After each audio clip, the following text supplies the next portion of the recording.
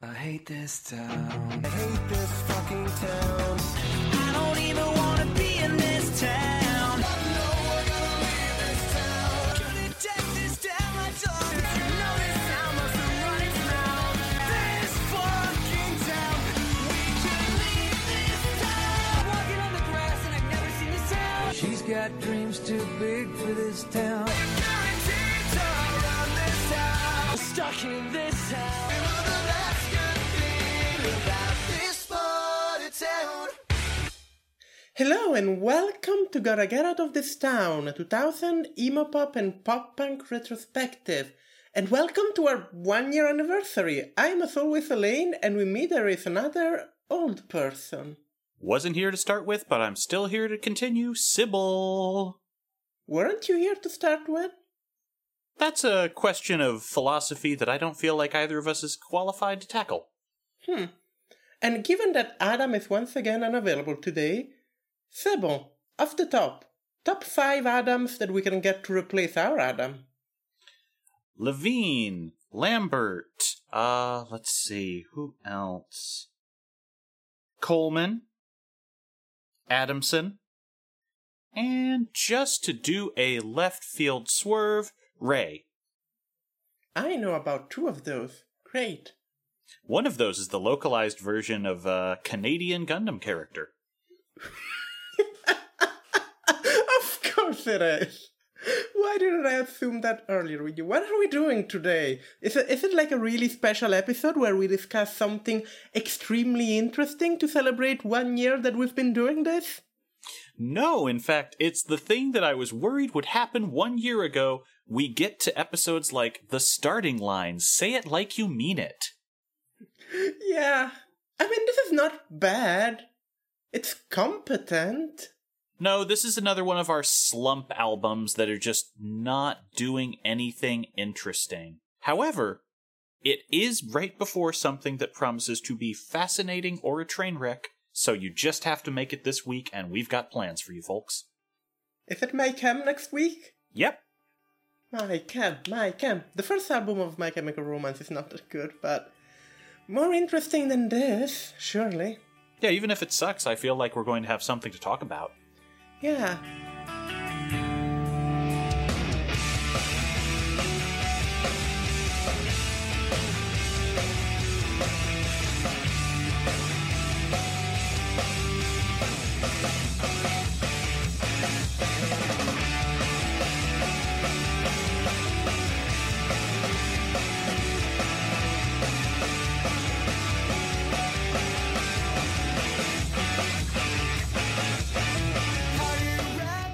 The start of The Starting Line was a 1999 AOL Directories post, wherein Mike Galla, a guitarist, and Matt Watts, a guitarist, decided to start a band and needed to find people that could do non-guitar things with them. So this led to finding a bassist, Kenny Vasoli, who would also sing. I guess he had talents outside of his fingers, and Tom Greiskowitz, who would show up on drums. Finally, a full starting lineup was founded. But they called themselves Sunday Drive. Yeah, just to specify, Tom joined later, but not through AOL. Also, they were all like 14 to 17 at this time of the world. So that explains why everyone was on AOL. Hey, I'm sorry. Did you say how Greiskowitz was brought into the band that wasn't online? No. Why? 'Cause they just met him at a restaurant. Okay. I just found that in another tab right now. That's a pretty good one. I wasn't alive when... Well, I was alive when I... You were was definitely a kid, alive at this point. But I wasn't aware of the internet. Oh, I did have an AOL account prior to AOL Instant Messenger being a thing. I don't actually think AOL was a thing in Europe. I'm not sure. It was America Online, so I can see how it might not have been. Oh, that's fair. Yeah, no, AOL wasn't a thing. Remember when it was so big that it bought Time Warner and then had to get out of that merger because it lost value and money so instantly? I remember there was an AOL Time Warner thing. Wasn't that the reason why WCW died? Yep, because they overruled Ted Turner and the Time Warner faction. It's funny to think that AOL killed WCW with such like a 2000 sentence. And it's incredibly funny to think that TNA Impact Wrestling was too good for Billy Corgan, and we found out they were right. The 2000s and the 2010s were wild. TNA now is like a real like company again. I know! They became something worth looking at. It's wild! TNA is putting on better shows than WWE. I mean, everyone is putting better shows than WWE. Like, TNA at its worst was putting better shows than WWE, let's be honest. Not at its worst. I mean, more entertaining shows at least. I remember the time that Sting got pissed off at a drunken Hardy and just no-sold the main event, crushing a man. No, that was not But good. that got people talking at least. Because he didn't want to die, he no-sold the show. Anyhow, shall we talk about the starting line? Yeah, let's go back in time again. Speaking of things from the 2000s, did you remember mp3.com? I didn't. I do. Because AOL and mp3.com were what helped push them online into this new world of e-promotion. I don't remember mp3.com specifically, but mentioning the site just brings to mind that typical like 2000 aesthetics of like internet ads where you would have like circuitry to represent the internet and you would have this early CG like stuff going on. So now I'm happy because I'm thinking about that. I want you to know that I very nearly just called this band E-Boys thanks to that. I mean, sort of the 2000 equivalent of that, I guess. Like, frosted tips are wherever is the 2000 equivalent of wherever e-boy fashion is nowadays, so I could see that. E-Boy fashion is dressing like Riku from Kingdom Hearts. Yeah, you're not wrong. Speaking of a lot of names that are going to be real past-focused, so AOL and mp3.com promotion got them noticed by indie label We the People Records, and they recorded an entire album worth of material as Sunday Drive, but they had to change to the starting line because it turns out Sunday Drive was already a Christian band's copyright. We the People Records never put out a record for them because halfway through this process, Drive-Thru Records, known arbiters of taste and good decisions, decide, we want to swoop in and get you to the big leagues, kids. Drive-Thru Record was basically like getting on like every single fucking pop-punk band that sounded like Blink at the time, apparently. And again, it's one of those things that kept them alive in the zeitgeist and has rendered them almost forgotten today. Like, what's Drive-Thru doing today? I mean, Drive-Thru is dead, right? I don't think Drive-Thru was closed. Drive-Thru Records came to an end in 2008. Much like the Criterion Collection, they labeled every one of their releases, but here's a fun statement on how they were doing by the end. 2 numbers got used twice somehow, 74 and 77, and then they skipped 80 and 82, ending with 83, Houston Calls, the end of an error. Huh. Well. So, the scrapped We the People Records album becomes an EP for Drive-Thru, and will then be followed by this album, a full-length LP, Say It Like You Mean It. Which is advice they could take, really. Let 'em say we're crazy.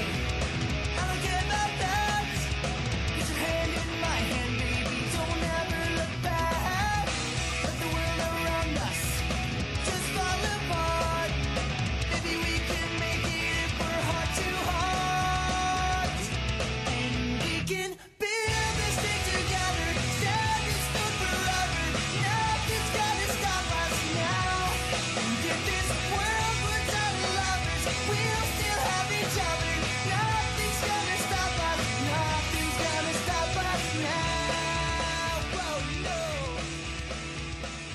I'm so glad Initially, this record was scheduled to be recorded after their 2002 tour, probably around 2003. but the singer, Vasoli, ends up contracting mono, which leads to the cancellation of the tour.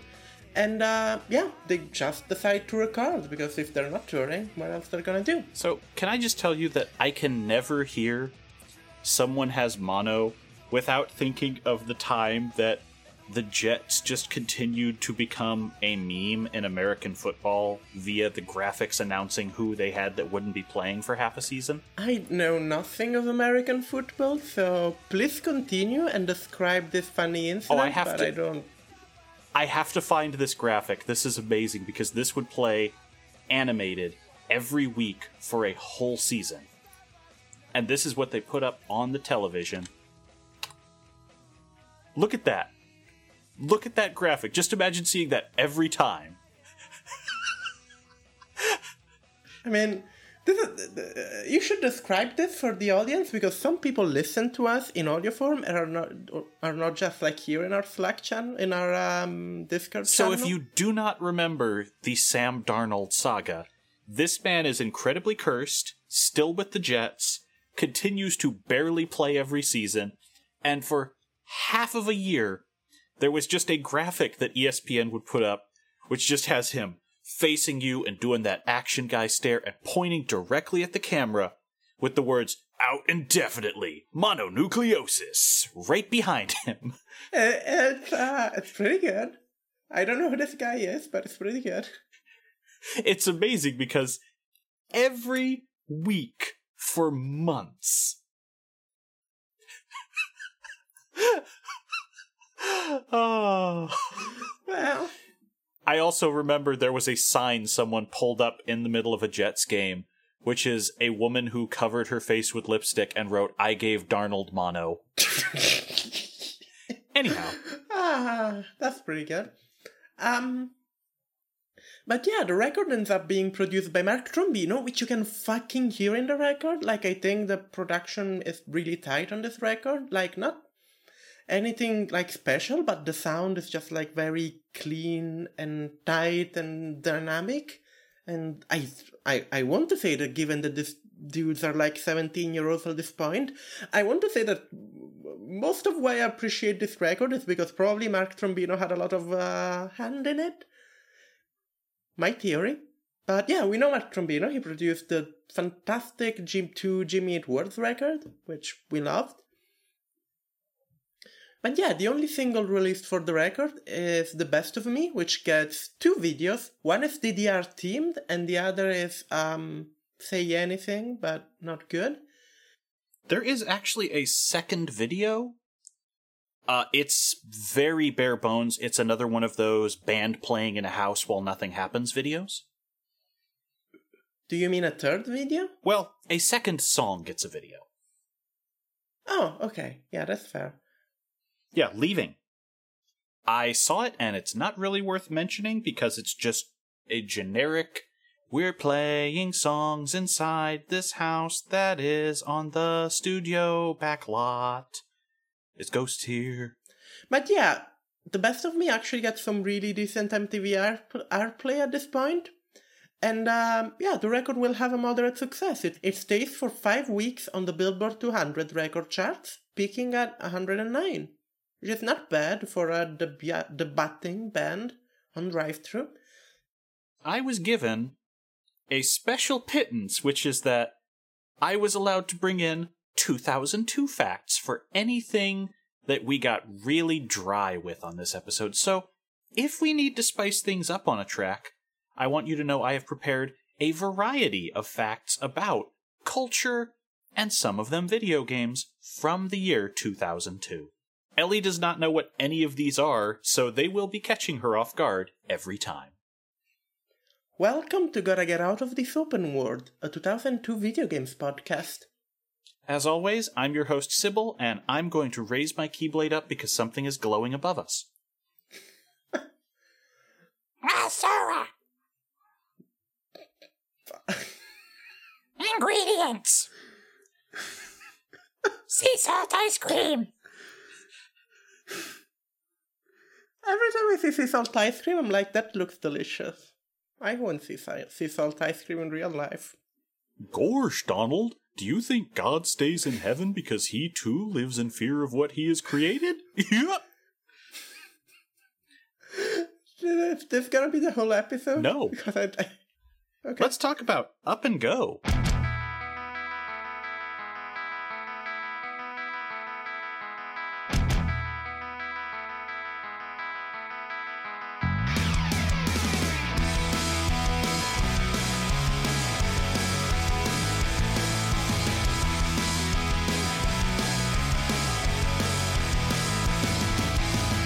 Here it goes, and this won't take long. Just let me dedicate a song to a girl who turned this boy to stone. And you know who you are. Here's a hit. Yeah, we start with the guitar from What's My Age Again. Bada, bada, bada, bada, bada, bada, bada, bada. Very chug-a-chug.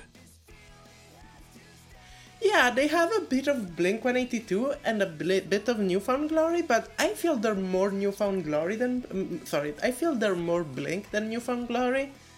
They don't have that... Aside from a couple of tracks, they don't have that, that going way too hard drumming going on, and it's like... Sort of... They're very Blink. Like, in our file, I call them the starting line 182, so... They have a strong guitar. The guitar is the strongest part of this album. Oh yeah, good guitar. And a competent guitar. I don't even think it's great, but it's very, very decent pop-punk guitar going on. It's always going to improve things when it's around. The drums exist. They are never a negative, but when they fade out for bits, you're not going to be going, where are the drums? There is one song that I think has really fun drumming, but we'll get there, which is my favorite song on the record. However, the vocals feel like they feel like a boy band vocalist is crooning over this most of the time. They are the pop punk vocal equivalent of Hugh Laurie's American accent in House. Okay, but would you rather have this vocals or Tom DeLonge vocals? Tom DeLonge vocals have character, even if I think they're jarring. These are ethereal in a bad way. That is fair. I would describe the singer as like Jason Pudnick, whatever is the name of the Newfound Glory singer, but with way less charisma. Yes. It's they're not awful, but they're there, right? It's like they're not grating in any way, but they're also like not. They do not improve any song where there's vocals on. No, there really is nothing that is better about the vocals on this. Although sometimes they are a negative. Rarely. I don't. Yeah. And then there's the actual lyrics. Yeah, the lyrics are. So this guy had a breakup, clearly, before writing the songs. And, The way this album feels, this guy breaks up weekly. Remember when we all joked about Miley Cyrus cycling through men in Hollywood to get something to write about? This is what that sounds like from a man. yeah, it's not nice. Also, every time there's like a record that's like so full with breakup songs, and I know that's like a trope of pop punk, and like, yeah, you have to have the bitter breakup songs, it's fine, but when you fill your whole record with them, I just think about Vulnicura, which I know it's not fair to compare the starting line with Björk, but like, there, that record is so good, Vulnicura, and then we have to listen to this. It's okay. Soon we'll get to do the Bjork episode. As a treat. Oh, I thought Björk went pop-punk at some point in the 2000s. That would be interesting. Anyway, let's talk about these lyrics. Like, here is how this album opens. Here it goes, and this won't take long. Just let me dedicate a song to a girl who turned this boy to stone. That's right. It's a boner joke. Is it? Yeah. Okay, I didn't read it that way, but also like, you know. That is definitely how I feel. You made me hard, because this is a soft boy album, and it's definitely not You Hardened My Heart. Is it a soft boy album, though? Yeah, it's a soft boy album. you're missing the line that I really like, quote unquote, which is, and you know who you are? Here's a hint, she doesn't have a car or the time to be in love with me. Oh yeah, there's some actual good laughs on this track, but I'm just saying I don't think it's intentional. Like, I'm not laughing because it's a well-delivered joke. I'm laughing because it's such a dumb line. Oh, they're all very bad lines. She doesn't have a car or the time to be in love with me. And then the final chunk is just very, you don't have to go, but all you do is up and go, up and go, up and go, don't go, up and go, don't go, up and go. Oh, exhausting. And if he had any gravel, anything to catch on in his voice, maybe I could do something with this, but it's just like a nutrient paste in audio form. I don't know. I think the song is fine. I wouldn't even call it nutrient paste. Like, all of the songs on this record feel, well, almost all of the songs on this record feel fine. They are solid, competent pop punk.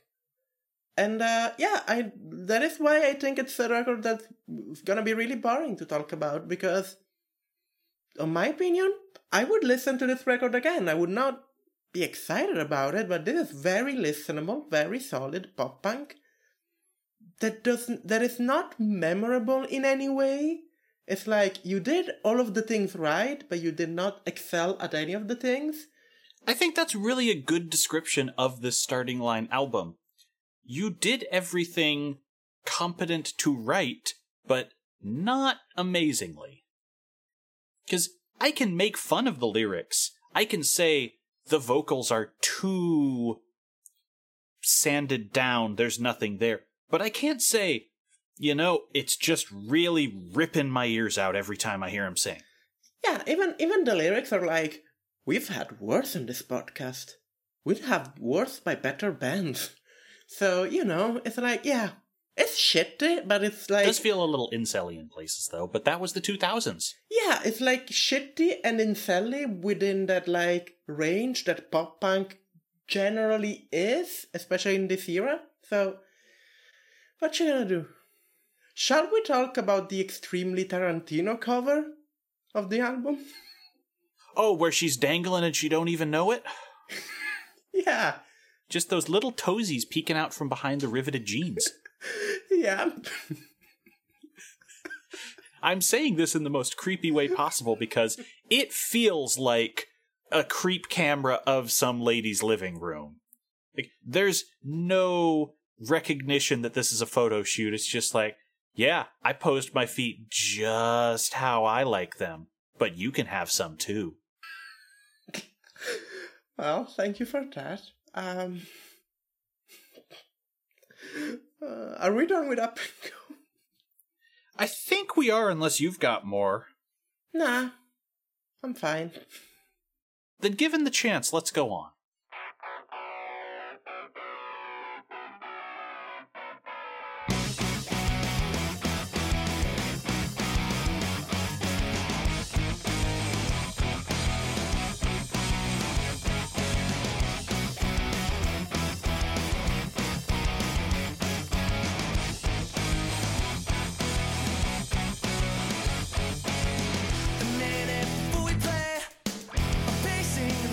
Anxiously, I can't wait to hit the stage and say hello to... The production is good, by the way, on the song. I don't know if you've noticed, there's a lot of, like, interesting backing vocal stuff going on, with, like, effects and stuff. It's pretty cool, actually. The guitar is carrying this track. Is it just me, or this intro sounds like a punk cover of some Christmas song? It has a very Christmas vibe. There's a couple of tracks on this which almost seem like they were made for a compilation and shoved onto an album. So if you told me this was, yeah, babe, I'm away from home on Christmas because I got all these fans, and then they quickly cut a verse, I'd believe you. I don't know, that intro is just like... That intro feels like Christmas to me, and I don't know why. We need like some video essay to explain us why songs sound Christmassy. But yeah, given the chance, it's not great, but once again, it's good enough. Some really good guitar on this one, like it does some interesting distortion. It goes into this like interesting like rhythm thing, even in the chorus, which is sort of weird and fun. Like usually in the chorus you just have the wall of sound, but here it continues doing like the sort of staccato rhythm thing. I don't know. It's a fun song. I barely already forgot that, but it's fun when it lasts.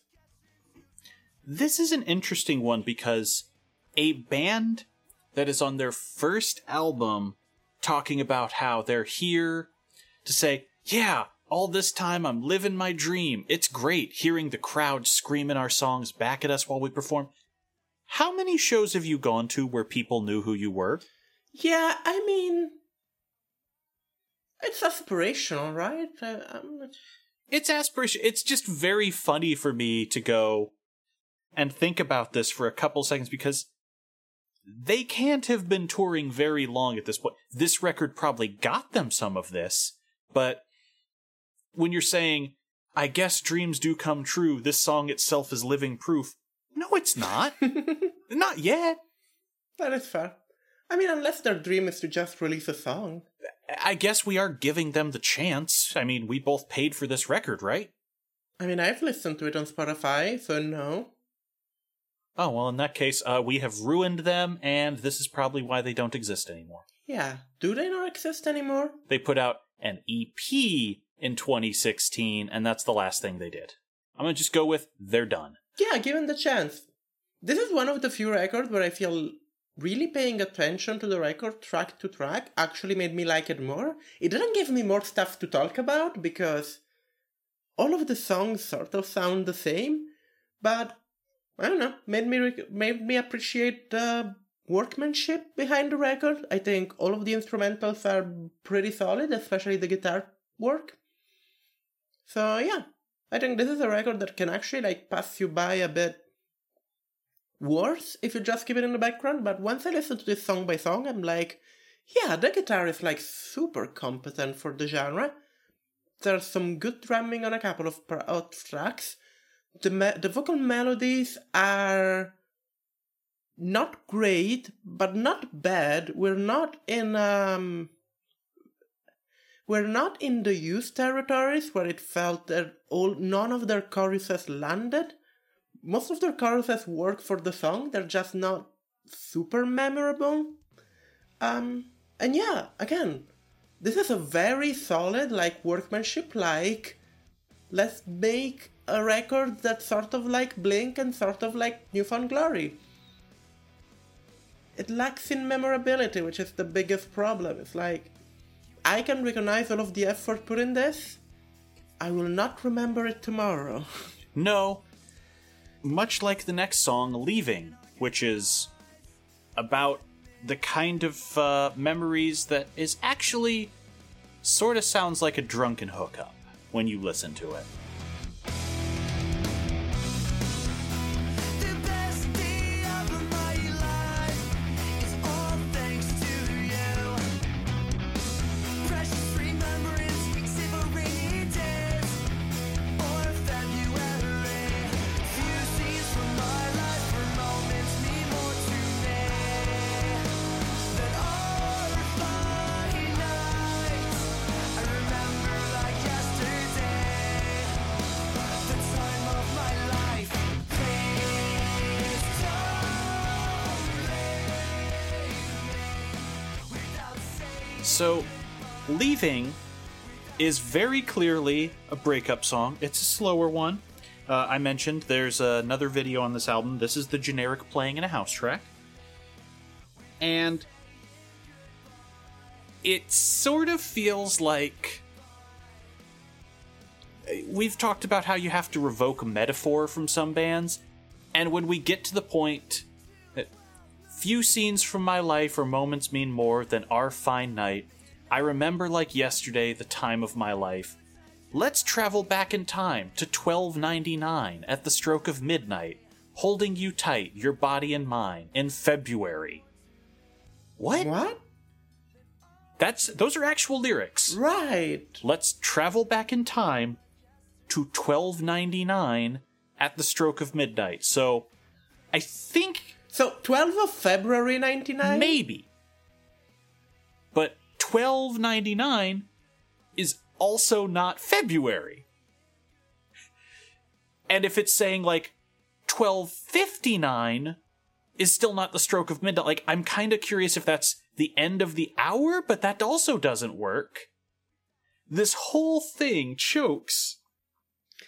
So yeah, okay. So when you read 1299 at the like if you don't read the February line, it's like, okay, they're talking about, the end of the millennium, like 12 as in the stroke of midnight, or 12 as in December. Could be. Yeah. But in February, which I think they thought it was really clever, but it's like not. It's just very confusing. I don't know what they're trying to say. In Pennsylvania, in a small cabin, peas grow there in February. Are you really sure that's what you want me to say? This is it's a nonsense breakup song, and it doesn't feel like a breakup song, because please don't leave me without saying goodbye. It doesn't feel very breakup-y to me. I don't know. Okay, so this is another one of those things where looking at the lyrics makes it nonsense, because it might just be, I don't want this moment to end, except let's travel back in time is said over and over and over. Like, it's gone. The moment is done. And also, I just want to point out, I was this age once. I had a lot of very wild breakups. I had a lot of hang-ups over people abandoning me, sometimes stealing a bunch of my shit and fleeing town. I never wrote a whole album about it. I just tell the story and go, man, how fucked up was that? Yeah. Did I ever tell you about the time one of my exes just showed up outside my job at 5 a.m. sleeping on a bench like a hobo? You have not. She lived in Texas and I lived in California, so it was surprising on a lot of levels. Yeah, like that's far away, right? In America? That's like yeah, that's about half the country. Okay. And then later in my shift, she showed up again after she went to get some sleep, not on a bench, and she was suddenly wearing a Naruto headband. I don't know where she found it. But imagine someone who was sleeping outside the building, waiting for you. You open up and your coworkers see this, and then they show up in cosplay later in the day, and they're still everyone's just this is your bitch, you did this. That's exactly what I had to deal with. To be fair, if you wrote an album about this, I'd be on board. Oh, I don't think we'd be bored by it. I don't know that it would be good. I don't know that I'm a great musician, but it's a thought. I mean, just get Mark Trombino to produce it and you're fine. Work for this band. Also probably true. I'm sure if you were around during 2002, making music, you would have gotten a drive-through contract. Everyone gets one. I could at least have done Christian rock. I was almost a priest. You heard that story. Speaking of, let's talk about the best of me. Tell me what you thought about when you were gone and so alone. The worst is over. You can have the best of me. We got older, but we're still young. We never grew out of this feeling that we won't give up.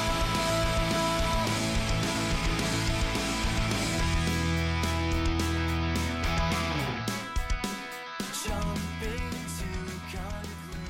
Isn't there a Foo Fighters song with this name? I don't like the Foo Fighters. That's the best of you, because that's why the Foo Fighters are not selfish lovers. Well, no, this is where it starts getting a bit more emo-ish. There are definitely emo influences, but it's like that Blink-182, just sad bro emo. It's not actual emo, Ellie, we have to talk about one of the best genius comments we've ever seen. Please. This is the annotation for this song. The Best of Me is possibly the greatest pop-punk song ever written. When initially released, the song received massive airplay on MTV, and its legacy carries on. It is considered a landmark in the genre and a blueprint for later bands. Reportedly, Kenny Vasoli wrote the lyrics to the song when he was just 16 and the music much later. Okay, so everything aside from the Kenny Vasoli quote, which, fair, it sounds like that, to be fair, everything else is false. Everything else is just not true. You know, all those bands who cite hearing The Best of Me and picking up a guitar. Like Dookie Who. The starting line is where it's at. This song has some wild videos. 2 of them. Yeah, there are 2 videos. One is DDR inspired. It's Justin McElroy dancing on 2 DDR pads, basically. And getting schooled by children. Mm-hmm. And the other is Bad Say Anything, with a bunch of mystic minorities coming up and offering advice to the lead singer. Mm-hmm. It's also pretty bad. However, it does have one good joke, which is the third person to pop up and watch this scenario is the guy who was playing DDR. And when he hears this story, he just says, "I don't like you," and rollerblades away. That is pretty good. That is pretty good because that's my response. There is a continuity to this. Somewhere on the other side of the planet, this man is going to play Dancing Stage and go, "Oh yeah, I look pretty good," after skating away from this putz. Yeah. Good on you, chubby guy who's doing every sort of alternative way to lose weight. DDR and rollerblades. It is the best of him. Yeah, and so these are the videos. The song is like, I don't have anything else to say about this song that I haven't already said about the other songs. This is a bit emoer, this is a bit mellower, but still, surprisingly competent guitar work, pretty tight production, the chorus is fine, and nothing super remarkable about it. That's it. That's the song. That's every song on this record. It's fine.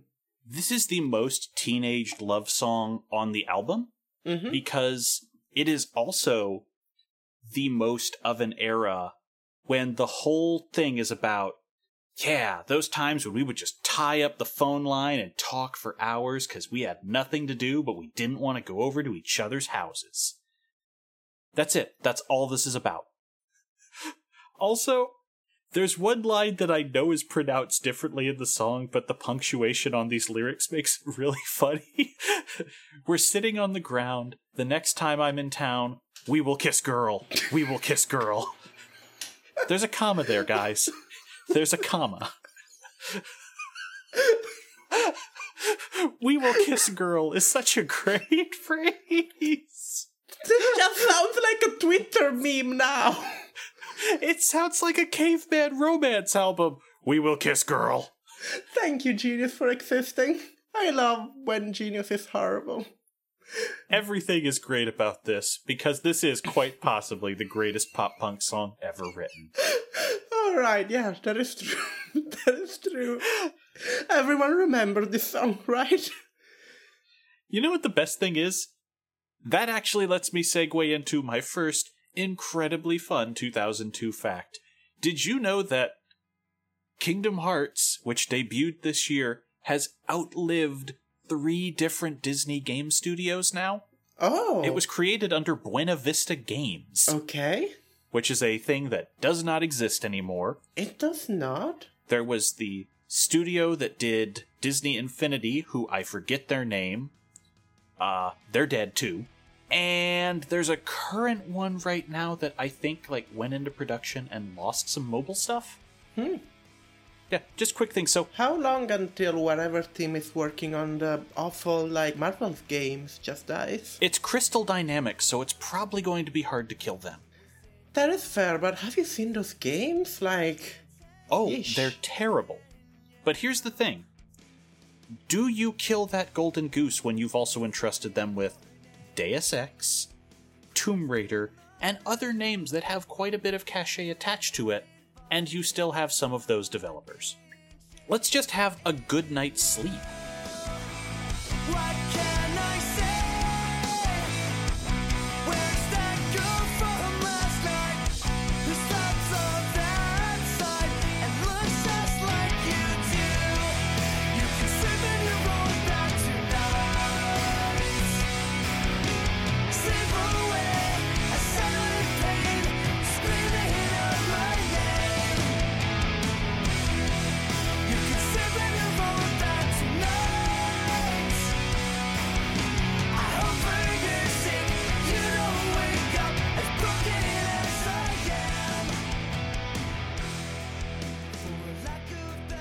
Once again, this has a great Genius annotation, and this one actually cites an interview. Do you want to read this, or should I? Go ahead.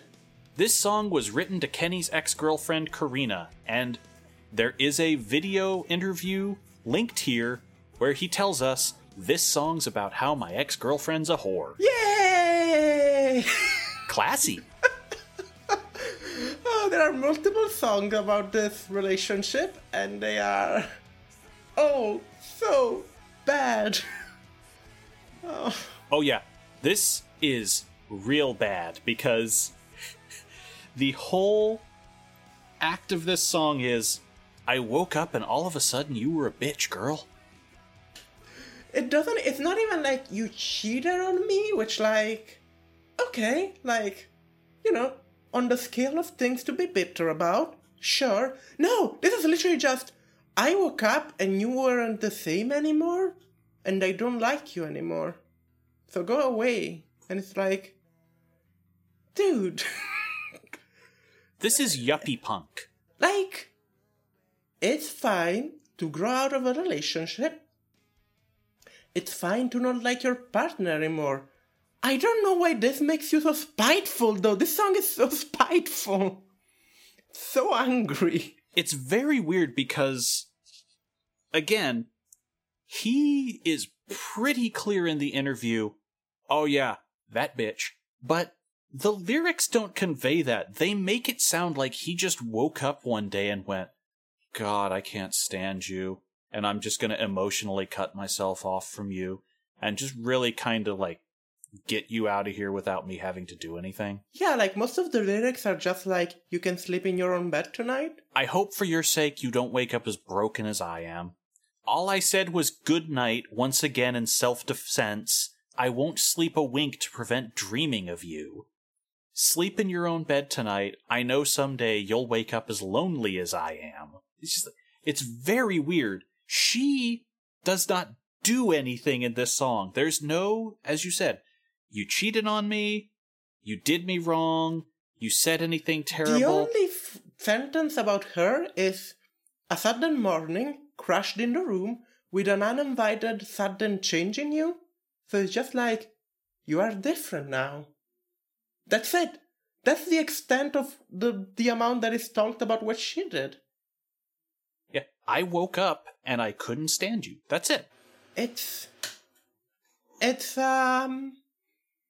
a choice, and it's not a good one. I can say that. Speaking of choices that were not a good one, in 2002, there was the release of a title that has gone down in infamy, and in fact caused the end of a licensing deal with famous biking legend, because BMX XXX came out. Oh yeah! Great! Yep. You know, the game that has knockoff Hooters dancers in it as unlocks. That's a thing that was actually put out uncensored on a Nintendo console, because in the GameCube era, they were trying to make you think, no, really, we're for adults. We have Resident Evil 4 and BMX XXX. I mean, the Switch has straight up, like, softcore hentai games, I guess, on it nowadays. Yeah, but so does my laptop. That doesn't make it mature. That is fair. So does my desk. I'm looking at 2 Yuri titles right here. Yes, but you're like a specific case. You don't count. Let's talk about Almost There, Going Nowhere. Keep talking down to me. You're not only losing me, you're losing what's in store. I'll try to stay awake when I get home. I'll try to stay awake over the phone so I can tell the truth. Yeah, this has some, like, very newfound glory drums. It's sort of, like, speedier. It has a nice distorted guitar through it. Like, the lead guitar does this distorted-y thing, which is sort of Blink-like. I don't know. It's another competent song. I don't hate this. It's summer jams done quick. Yeah, exactly. Anyhow, this is another one of those things where it's like, the whole thing revolves around, your life has thus far been a teenager hanging out in a room or maybe being on a phone. That's it. This is the dark version of Best of Me, where it's about a fight instead of, like, really enjoying spending time with you and talking for hours. It's time to say a word. Say it like you mean it. He spoke with a tone of hurt, as my eyes rolled back, hoping for the end. One too many condescending battles for a friend. I do like rhyming end with friend. Really top-notch rhyming there. So, this is another passive-aggressive track because it's summer vacation, and you can't stand being around your friend, but you're also too much of a coward to call them out. So the whole plan is, I'm gonna go home and stay up so I can call you and tell you to fuck off, rather than just saying you're being an asshole. This was before no one used telephones anymore. Like, could you imagine now preferring to call someone on the telephone to any other means of communication to say to them something that you really feel uncomfortable saying to them? Like, can you imagine just choosing the phone as the mean of communication? I am gonna call this person. This is an album I wish we had Adam here for, just to hear how much of this falls flat for him. Speaking of which, you know what else came out around this time? X vs. Sever, Ballistic. Oh, the one that got like 300 Game Boy Advance games for some reason? Which were all really good, weirdly enough. Yeah. No one remembers X vs. Sever, by the way. You should explain what that is. Okay, so there was a movie where Antonio Banderas and Lucy Liu are two crazy good international spies named Jeremiah X and Sever, which is just their code name, and they're fighting over keeping the son of an intelligence operations guy alive and or dead. It's a weird, we're totally not married, more action-oriented Mr. and Mrs. Smith, but it also got like 3 or 4 different video game adaptations, including a Game Boy Advance FPS. That was released before the movie was released, because the movie was in development hell for forever, and they had the rights to the game, and eventually they just had to release it.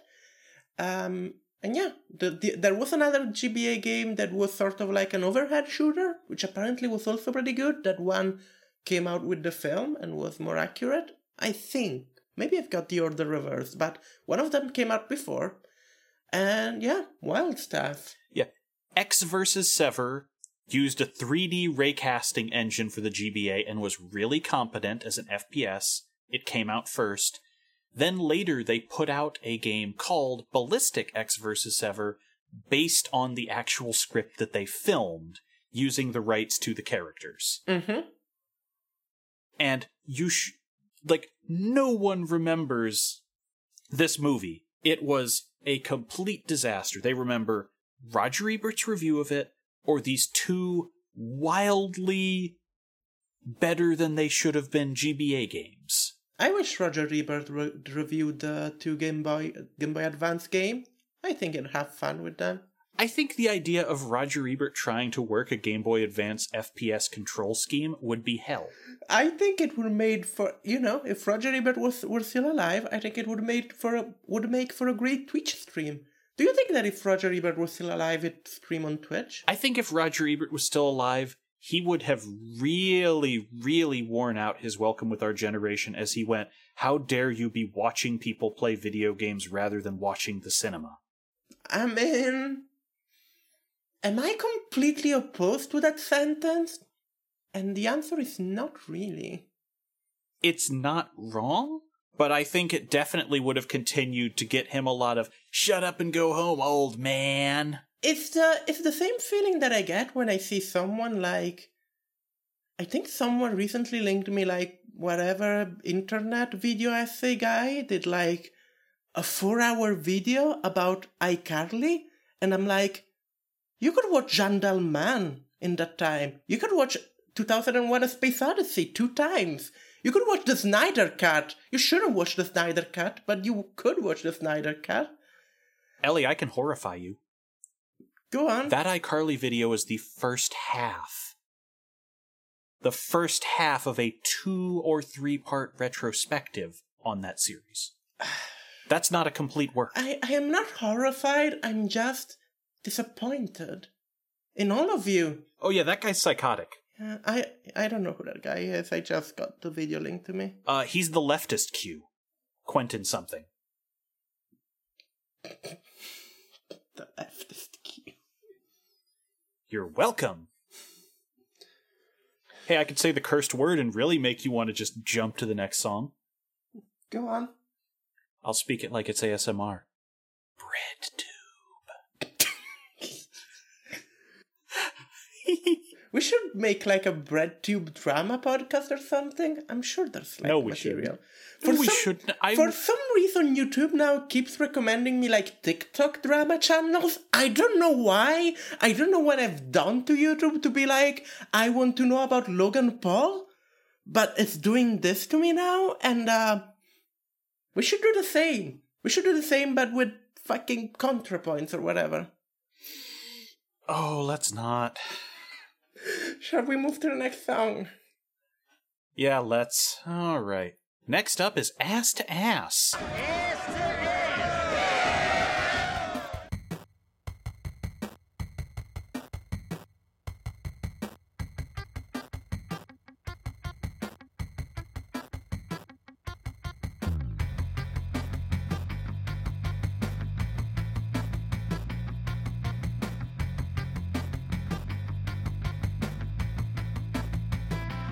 Gotta say something.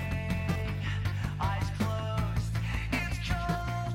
And I'm Also, I got an ad for Wonderside anti-kid spray for your lawn for this. And what does that say about the people they think are watching starting line videos? I mean, that they're in their like 40s. Yeah, that's probably true. Just, I love the idea of an anti-child lawn spray called Wonderside. As in, kills wonder. That is a pretty good name, but you could just get one of those like little noise thingy that only young people can hear. Oh god, I love it. Just the idea of just putting up a little subsonic thing that only children and dogs can hear outside your house. Oh, a lot of people do that in the UK. What? Yeah. It's a thing. To keep kids off their lawn? Like kids and teenagers, yeah. Young people. What? Okay. This song has some real desperate lyrics, by the way. Sorry, are we not gonna talk about how this song starts with chiptune? I mean, I guess we could. I was still kind of shocked by Wonderside when that started for me, so I might have been numb to that. That is fair, but this song inexplicably starts with chiptune, and I'm like, huh? And it doesn't come back in the song. It's not like you start with this weird chiptuney synth, and then they become a team during the song. No, you just have like this weird chiptune intro, and then it's not brought up ever again in the song. It's great. This is like, what if the Ataris were, we'll get to the Ataris in like a couple of years. A lot of this record feels like, what if the Ataris were worse songwriters? Which is not because of the chiptune, because of the name Ataris. That's an unfortunate. Cheek to Cheek is a very strange song that continues to have that teenage desperation. Remember when we talked about Sum 41 sounding very immature, but at least their songs had more than one note to them? Mm-hmm. This is the guy that nobody wanted to take to the dance writes as an album, instead of the guys who were shoplifting and occasionally joyriding in a car. Yeah, I feel there's a very different... As an adult, I can appreciate and enjoy more a song about I'm immature and I just like knock down letterboxes with a baseball bat or whatever than I'm immature and my GF left me and she's a bitch. Like, they're both like immature thing, but one of them actually has some like, I don't know, like... Get up and go spunk? Yeah, it's like theoretical fun that you can get from it and it's not gross. The other one is like, ooh, you sound like 4chan. This album is soft boy 4chan music. More nights of hugging my pillow, replaying memories, please sing a song for me and tell me how you'll never leave my side. I'll meet you at 7. I miss you already. Yeah, this song has no flow to it. And then we get to that last chunk where it definitely becomes, it's not me, it's you. And I tried so hard, and I've done my part, and not to mention most to all of yours. I want to play a game with you right now, Ellie. Mm-hmm. Okay. I'm going to throw this out there. Let's pitch a new segment.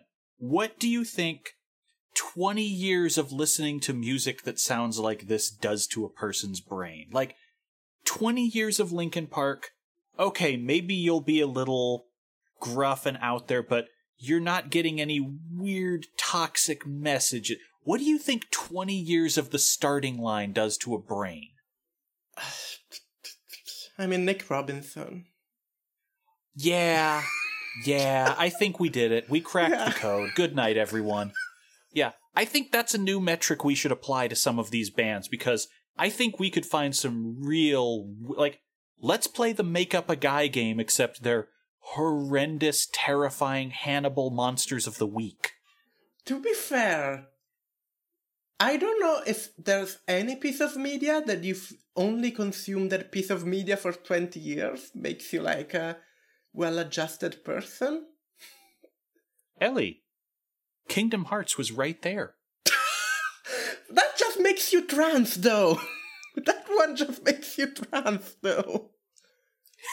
One disc makes you transition, and one disc is Halo. I don't know what this is anymore. Oh, Can we I was move to the doing next song? I was doing White Rabbit by Jefferson Starship. Yeah, I know. I just don't. I'm talking in the abstract. I don't know what this is anymore.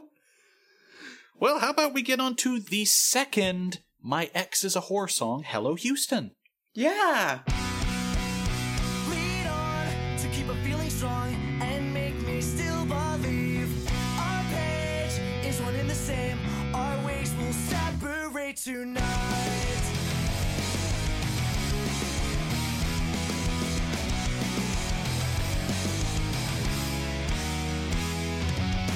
You say if you were to wait, some things just might be changed. I say that I don't have the strength to fuel up burning. This is, once again, Kenny Vasoli, the lead vocalist, wrote this track. Still about his ex, Karina. He is quoted as the same thing. He really had beef with this woman. Yeah. Is she the one without a car? She is the one without a car, as opposed to when you wake up in a car and chase away the... I can't think of more of those lyrics. I will never... What was that band, Wake Up in a Car? What was that band? Let me find out. Save the Day? Something corporate. Was it? Wasn't that Save the Day? That was something corporate. Woke up in a car. Okay. Well, I woke up in a car. Did we like something corporate? No. If you see Jordan. All right, those guys. Yeah. I might not be a pop punk expert yet, but I can definitely catalog failure. I mean, yes, you can. Oh, yes. My notes on this song is just, I was filing my nails during the song, so I didn't notice. So I forgot that it was happening. And then I noted down that filing my nails while listening to pop punk is the kind of experience I missed in the 2000s. I also have Ace Flag colored nails, so that's cool. I mean, you realize that I'm taking notes on a clipboard which has a Trans Pride Haro, a Disaster Pan sticker, and a reference to excellent queer comic Oh Human Star on it, so... Sure. It's also got 7,000 flowers. Mm-hmm. I'm a stereotype. No, we're also... I'm gonna fucking buy fucking programmer socks whenever I get money. Well, stereotypes are great. I am not doing the socks thing. No, I refuse. I am 100% doing the sock thing because fuck it. No. I'm not doing the choker thing because that's not my vibe, but the socks, sure. I am getting weird tattoos and I have 7,000 pins. There is, right here, a Snowboard Kids pin on my desk that is going to go on my work bag. Are you getting like a Bahaja or whatever the shark thing from IKEA is called? No. Mostly because of the fact that I did see the couches, and some of them are interesting designs, but no. They look like they would be miserable to sit on. Oh no, the Bahaja is like a shark plushie that's really big, and apparently that's a new trans stereotype. I don't do big plushies. Everyone else in the house does them. I don't. So, this song is another angry passive-aggressive phone call at a distance track. And also, I definitely hate you should never call someone sweet thing. Yeesh. I'm Southern, and even my family will not use the phrase sweet thing to describe you. Yeah, no, I mean, you use it to people that you don't like to show how unlikable you are as a character if you're the villain of a movie. You should especially not use sweet thing if you are a 19-year-old male. Sweet thing makes you sound like you're trying to be the Heath Ledger Joker. Sweet thing, I hope you know I'm wondering where you are. Do you know what I can do with a pencil? Do you want to know how I got these scars, sweet thing? Was it with a pencil? I mean, I do actually have that. I've got a chunk of lead stuck in my thigh from, like, when I was in 4th grade. Someone stabbed me with a pencil and broke it off in there. You are a collection of interesting stories, Sybil. It's actually kind of miserable because there's just this black spot under my skin that is too deep for me to get at, but it's not life-threatening, so no one really wants to stick out a thing to cut this out of me. So, and it's just at the wrong angle for me to try self-surgery because it's like I'd have to be in a fucking pretzel like a yoga master.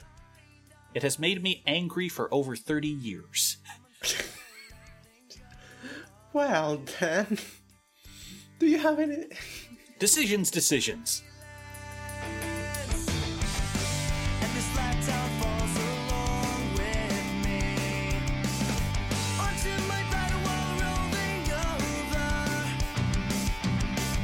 Break my heart and break my fall. Don't kiss him and cover all memories you had of me. The last time I saw you were standing by his side. Also, the next track, Decisions, definitely tells you some of these boys might have come from a little bit of money for their age. That's interesting. My main thought about Decision was that the end of the last song goes, but you and I both know that this is the end, and then the album continues, and it's like, that's ludonarrative dissonance, I think. You're not even doing that one regularly anymore, so it just punches me in the gut when you do. The cadence of this one sounds like the Ataris... I've forgotten the name of the song. The being grown up isn't half as fun as growing up. That track? This is the... Yeah, I love the track. The track is so Yeah, good. that's what the sound and delivery on this sounds like, but it is so very opposite in tone.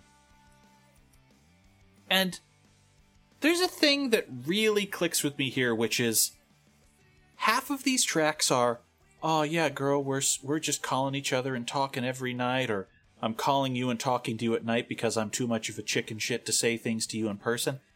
But then there's also multiple tracks that are just like, God, I just keep sleeping with you and our bed is this horrible wasteland that feelings can't cross.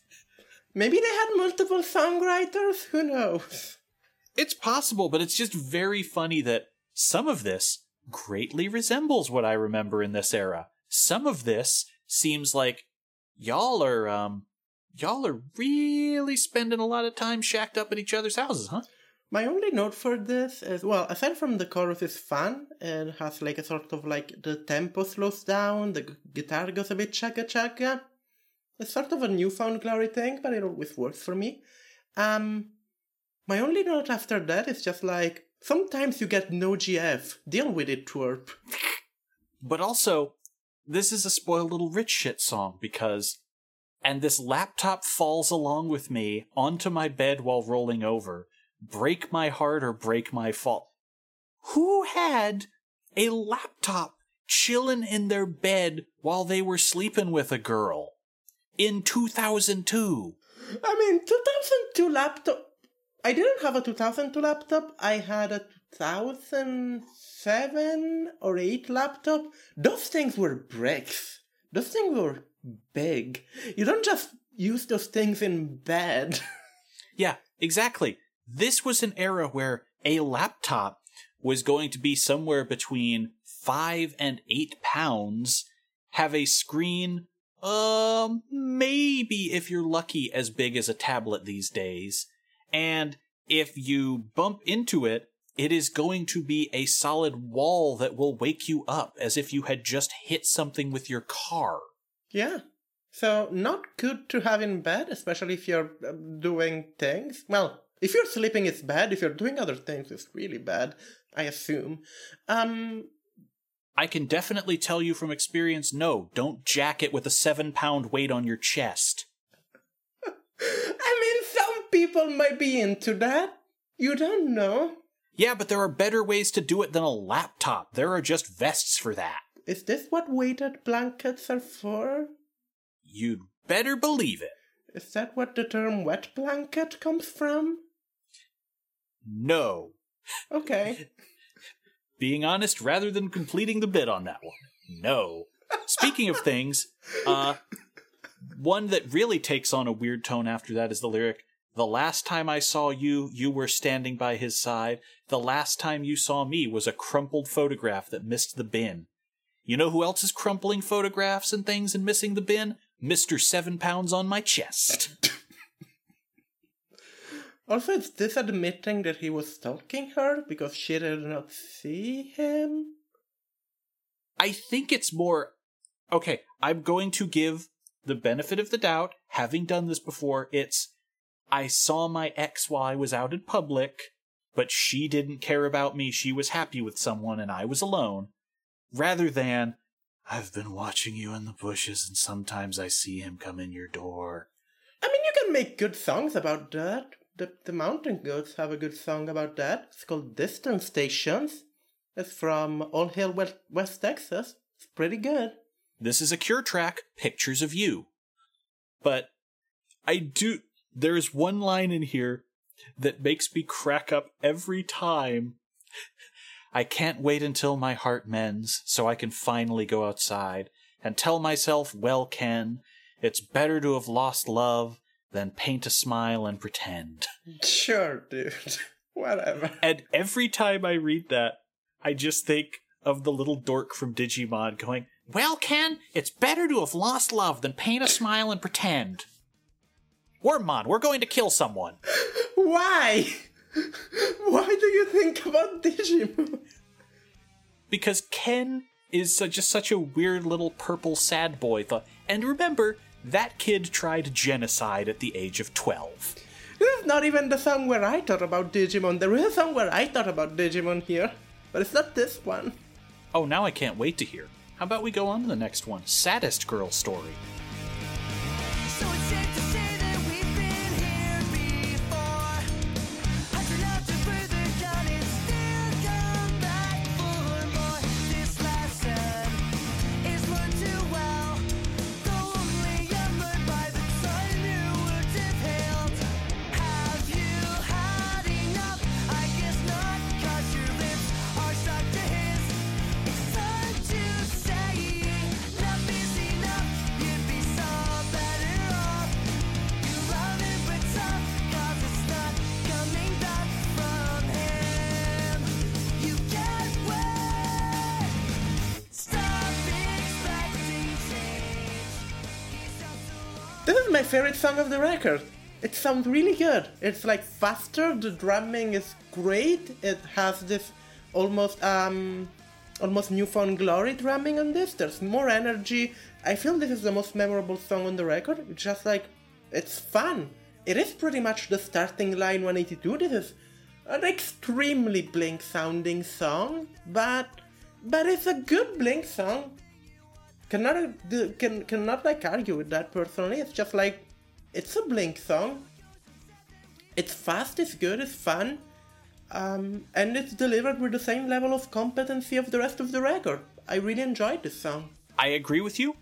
I definitely think this is one of the best. I think lyrics are a little weak, but I'm also being cruel to it because I've heard everything else they've written on this album. If you put this in a void, this could just be a very, yo girl, you gotta not keep going back to the same guy track that works from a lot of other people. There's a way you pitch, okay girl, I'm gonna, like, if you need somewhere to go, my couch is open, that's very supportive of a friend. And then there's the way it's put in this song, which is, stop expecting change, he's just a lost cause that you're waiting on. Take a look around, you could have anyone, so leave undeserving him. It only hurts at first, but then you'll find someone to give you everything you want. Try not to go running back to him. Yeah, not ideal. So disgusting. You could have anything from some people, you know. Don't go back to him. Honestly, like, lyrically, dudes should not be singing this kind of songs, I'll be honest. It's, it always... Again, I think a little more maturity means you can handle stuff like this perfectly fine. I think both of us could imagine a Jimmy Eat World song that touches on this and doesn't leave us going the whole time. A Jimmy Eat World would not make you feel like the singer is like an actual person in this narrative. Like a Jimmy Eat World would probably see this in a way more like third person perspective, where it's like, this is a story about this girl that needs to get out of this relationship, rather than I am the pathetic friend who's like, he's a jerk, I'm a nice guy. Hey, Ellie. Remember when Lit did a better song about a girl in a bad situation than this? I do. It's just incredibly funny to me that of all the artists we've been through, Lit actually came out pretty good in the end, even with a couple of weird 2000s missteps. I mean, Lit came out of it having killed a homeless person and having a horrible second record. Third. Horrible third record? I think that was their third record. However, they now have country music awards. That doesn't make it better for me, but I have not grown up in America, so I don't understand country. I'm just saying, if the starting line were to pivot into country songs, I don't feel like it would be a positive. I feel like it would be a very Toby Keith, red, white, and blow me style. Last Coast Envy? Can I sell this sunrise in return for a sunset? Yeah. Can I just be here one more day until my sunburn fades away? I've asked 100 times what's going on, but it went through one ear. Ah, yes, the song about a Seattle non-gender, Left Coast Envy.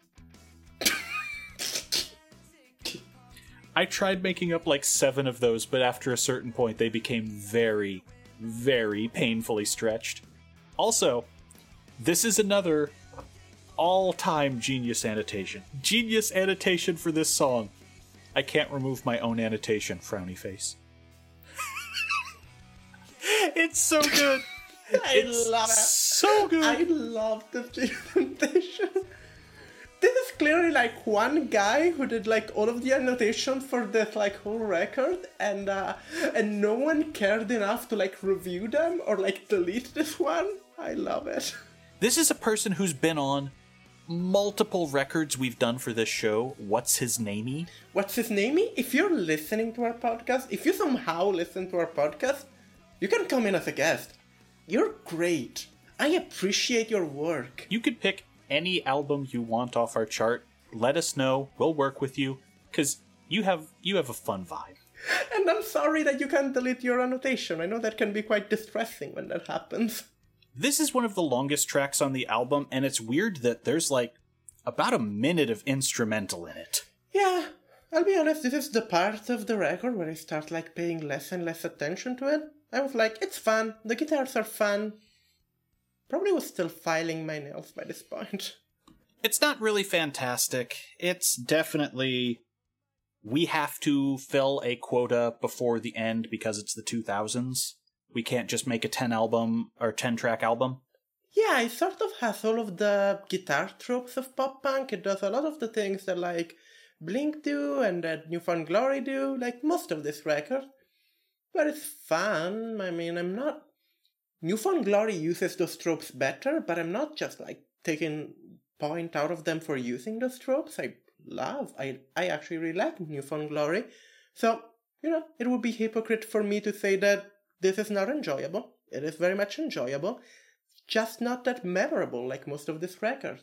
Hey, I was just showed something in the middle of this that is wild. You want to hear a story? Yes, please. I presume you are familiar with the podcast Retronauts by Jeremy Parrish and others. I listened one episode once and it had terrible audio quality, so I did not listen to them anymore. That's fair. They just, you know of it. Vaguely, yes. Apparently, sometime in 2017, when the, podcast had existed for most of a decade, someone filed trademark on the word Retronaut, and then they lapsed and abandoned. No one ever did anything with it, and it was filed for an Irish whiskey. And this just came up, and Parrish found screenshots of this while they're trying to go through legal paperwork for the show. Well, I'm sure. I have to know how someone came up with the word Retronaut for a beer that never came out. I mean, it's not an answer that I will be able to provide you, but now I'm wondering that too, so thanks for this mystery. That's amazing. That's just made my day. Shall we talk about the drama summer? Oh, you mean anytime it's 90 degrees around Sybil?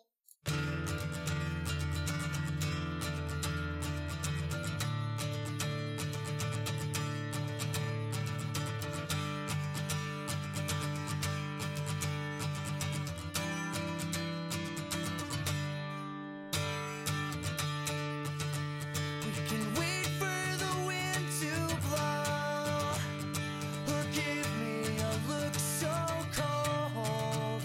It gives me chills. It ends the summer war. My eyes roll. This is the track where I thought about Digimon. I knew it was going to be when I looked at what was left on the album. They say Summer War, but you cannot say Summer War, and then I think about Summer Wars, and then I think about how it's basically a remake of that one Digimon movie. Sometimes, summertimes, that's how this goes. Anyhow, this is the acoustic song. It has an interesting distortion on the guitar, or like weird tone going on, but then it's just like an acoustic slow song, and I just tune out. This is the one that caused me to coin the term ethereal in a bad way to describe this band. This is the shadow version of the Cocteau Twins. God, no. I'm not.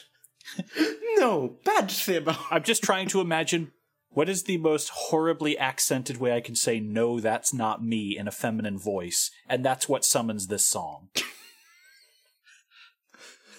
Oh god, I wish we were listening to the Cocteau Twins. Do you have anything to say about this song? Because it's sort of just like a boring acoustic song. No, this is completely bland. There's nothing to it. And it's so repetitive, and I can't even come up with anything funny about it. My eyes roll around and over and again, falling down, dizzy with sunstroke. Guess I'll call or see you around. Guess I'll call or see you around. It's fine. Guess Let's go to the I'll final song. We have 1 hour and 40 of footage recorded, or audio footage recorded for this record, and it's more than it needs. and find out what it's like to die. So where's my spine when it's time to give an obvious and simple reason why I won't ride again? What do you see when you look at me? Do you take me for a fool? This has another great annotation. This song features Finch vocalist Nate Barkalow, who does screaming in the background. Yay! We love Finch. I like Finch. Oh, same. This song feels like what plays in a house party in a sex comedy. This right? Yeah. We didn't say the name of the song. It has a Right. good intro. Fun guitar. I like how the guitar sort of mimics the rhythm of the vocals. I think that's very creative, and that's not done a lot in pop punk. Mm-hmm. Rather than just having a constant rhythm, it sort of does the staccato thing, but following the rhythm of the vocal melody. That's fun. The chorus sort of sucks. It sounds Yes. like it sounds like a chorus of like when a new metal band tries to do a ballad. Do you remember new metal ballads? They were a thing. Yes, I continue listening to Buttfest. But without even the new metal edge. So it sort of sucks. I don't like the chorus, but it's a fun song. It's good enough. It's a good closer. I have a question that you can answer, Ellie. I hope I can. It's what I started thinking of when I was listening to this track, because I started thinking, yeah, this would be the background track in a 2000 sex comedy house party. Sure. Do you think if Sora ever hits puberty, he will go to parties? No. I don't... What do you think he will do? Because Riku is a club kid. You can tell by how he dresses. Yes? What is Sora going to do as a teenager? Maybe play sports? I did get some jock energy off him, but then how do you do the jock thing but not the party thing? I just think it would continue, like... I don't think he would have a normal... He's too dumb to have a normal teenage... He's like me, he's too dumb to have, like, a normal teenage years. I think it's just gonna continue having adventure in weird Disney worlds. I think that's just his life. Follow up. What I happens think to he Kyrie? will wake up one... Oh, Kyrie... I don't know. Eventually, she's basically just like a cupboard with like a keyblade hanging from it, I think. So eventually, I don't know, it's probably gonna be brought at like wherever you bring old furniture to. Like a dump? I think Sora will just wake up one day in his 30 and realize, I cannot continue going around swinging my Keyblade at 30. I've wasted all of my life. So what you're saying is Sora is going to open a chain restaurant and or become a car dealership guy when he's too old to, deal with more CTE head injuries. And then probably stab his Keyblade through his heart again, this time less successfully. Yeah, I expect the game to get there because they don't have any sign to be stopping with the sequels, so, we'll get there. He literally doesn't speak in the latest one. Doesn't he? Not in Melody of Memory.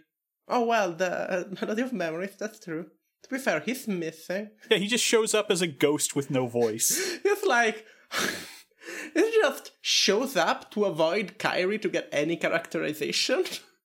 Yep. It's great. It's like, oh, they're trying to make Kyrie a character.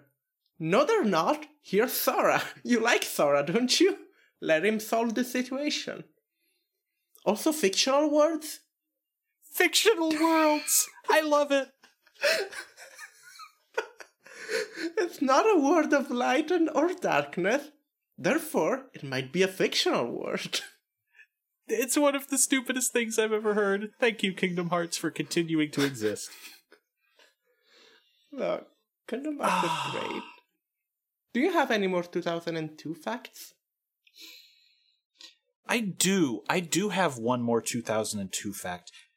2002 would have been the middle of the Ishinomori Productions international move, where they were trying to license the works of the recently deceased Shotaro Ishinomori for international use. They wanted to pick up these licenses, let other people do things with them, so there was a very embarrassing Cyborg 009 Western comic. There were attempts to get multiple movies off the ground based on his stuff that went nowhere with Hollywood. And this was also the era of digital animation starting to take over for cell work, so there was the tragic, I wish it was better, but it's not, Cyborg 009, the Cyborg Soldier anime, which, if you look at it on the new Blu-ray release, you can tell very much where they were cutting corners because they didn't know how to do digital work. Because backgrounds will be like Mega Man 1 pixelated. Nice. I don't know what this thing is, but thank you for talking to us about 2002, Sybil. And I think we can go to our final thoughts here. I think we're done. I think we are. I found an old rock in the dry dirt outside the door of my motel room. It was a triangle with soft rounded edges and a split down the middle of one corner. It was darker than English moss, green like the soft frills of a peacock's plume. I waited for you, but I never told you where I was. It was you who taught me how to write these kinds of equations. I waited on the steps for you. So, the starting line 182, say it like you mean it. This record is completely fine. It's a 2.5 for me out of 5. It's very competent, very listenable, really decent guitar work, some good drum work. The singer exists. I think I dislike it less than Sybil. I think the singing is fine, it's just not outstanding at any point. The vocal melodies are okay, the choruses are okay, everything is okay, like it's perfectly fine, but it's just not very memorable. This record is fine.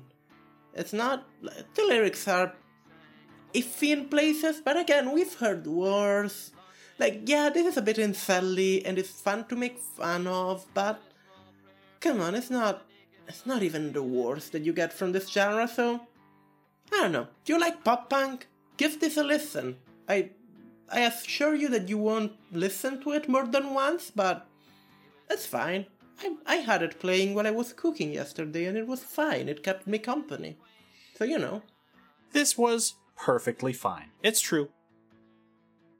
I don't know. Will we see more of them? Let me check our list. I think so. They have 2 more records. I hope so, because I didn't do the ending history. Yes, we have 2 more albums from them. This is better than Sugar Cult. I don't know, Sugar Cult gave us more to discuss. Yeah, but Sugar Cult was bad. Like, I enjoyed listening to this record. I was in pain listening to Sugar Cult. The thing you have to realize is that I am just shy of being a Cenobite in terms of where the line between pleasure and pain is. So I will take your terrible album so much more than a bland album. I want to feel the lyrical knives slip into my skull. That's fair. What are we talking about lyrical knives? What are we doing next week? Well, it won't be knives. It will be weapons fire, however, because My Chemical Romance is bringing us their bullets and we're bringing them our love. Yay, MyChem. I'm happy for MyChem, but I don't think that record is that good, but it would be fun to revisit it. Same song, different chorus. It's stupid, contagious to be broken, famous. Can someone please save us from Pop Rock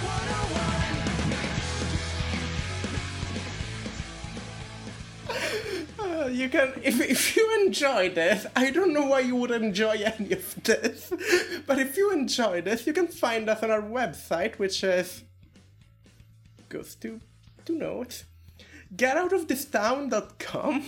And if you want to tell us off, getoutofThisTownPodcast@gmail.com. You can find us on Twitter at GGOOTT Podcast. Follow us, Twitter us. You can find us on iTunes, on Spotify, on Google Play. You can rate and review us if you're on iTunes. Do that, it helps. And next week we will talk about My Chemical Romance. And just once more, yay, 1 year. You happy? 1 year of this, Sybil? Yeah, I enjoy doing this show. Now let us cut to a great montage of all of the sweet comments that our fan left us for 1 year of our show.